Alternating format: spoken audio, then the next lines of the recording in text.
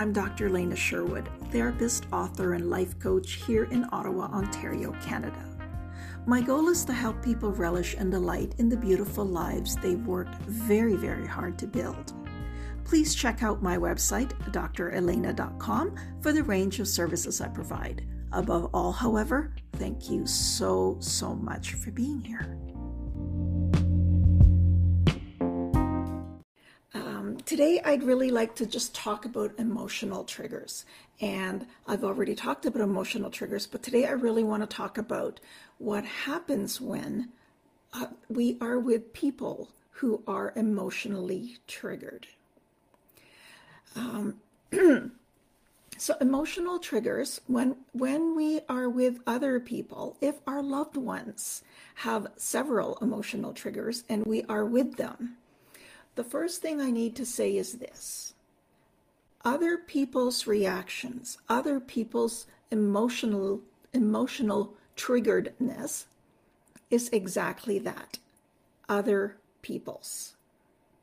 And so it's hard when we are loving, caring people and we want to take other people's pain away.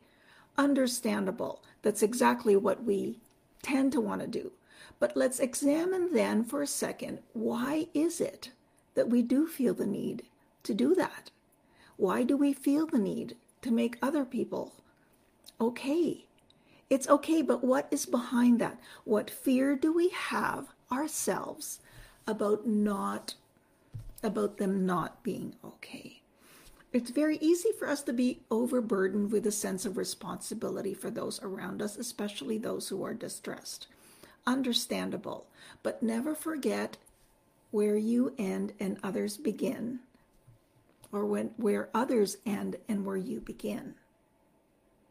So I hope you realize very clearly from this that when others are emotionally triggered, it's not your issue. Having said that, there are always things that we could do to make our lives and their lives comfortable.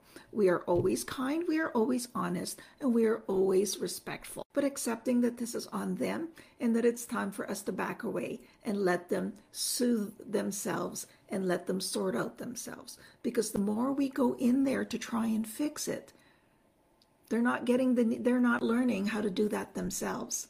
And it's very, very important for people to know how to adjust and how to restore their own emotional state. It is not healthy for us to expect other people to do that for us.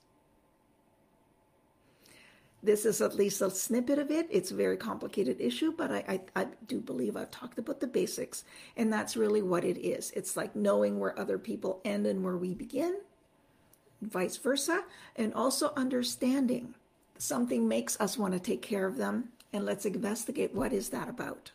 What exactly is that about that we want to make them okay?